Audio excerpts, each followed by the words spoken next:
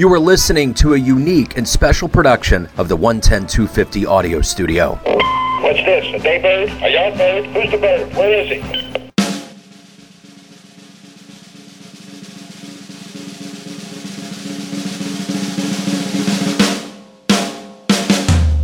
One thing that's unique about this 2022 world of podcasting is that we get the chance to celebrate all the cool influences and worthwhile people who exist in our lives.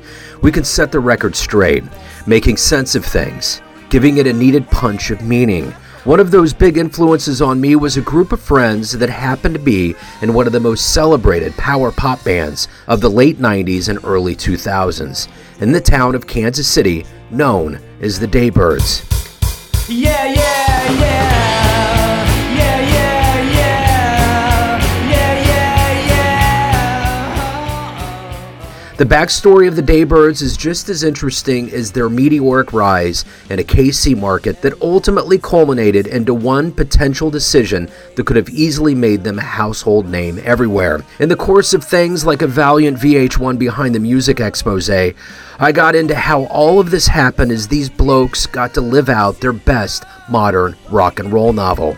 And I'm not just some guy stitching together this podcast as a producer or a guy that heard about these cats through the grapevine, interested in their accumulated lore. None of that.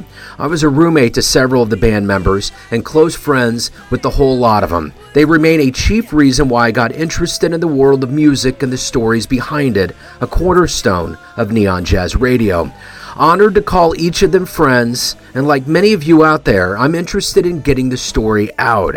And in their own voice, we will get the chance to hear the real skinny on this rock and roll pop band full of so much talent. It was the reason so many devoted fans would go see them over and over again, and why they were in a musician's musician kind of league.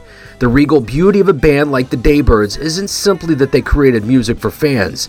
It was also a period in time for a bunch of friends that became brothers, proof that their bond still carries quite a magnitude 20 years later.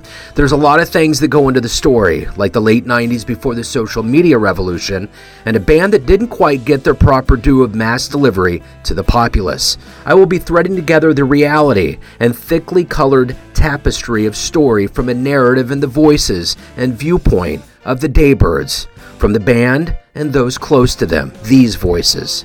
Okay, well, my name's Dean Wood, just one of the cog. My name's Phil Slaughter. I was one of the founding members. My name is Dennis Rodriguez. I was manager of the Daybirds. My name is John Fleetwood. I was one of the Daybirds. John Yeager, general member, founding member, teammate. My name is Brian Kitahara, photographer turned event promoter turned road manager.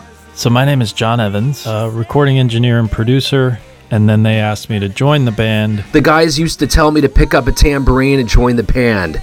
And instead, I was witnessing history as an honorary Daybird in that tour van, listening to Bowie's Ziggy Stardust on repeat as the cold Milwaukee air blew by, or in a tavern in Springfield, Missouri, filling up on one more cold summer beer before going on stage, or getting snowed in at a hotel in Omaha, Nebraska during a college talent showcase.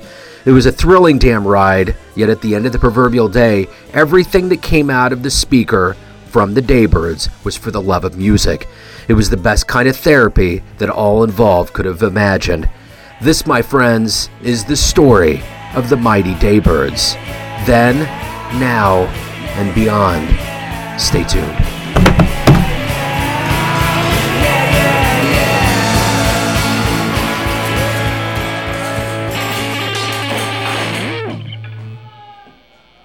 How's that sound?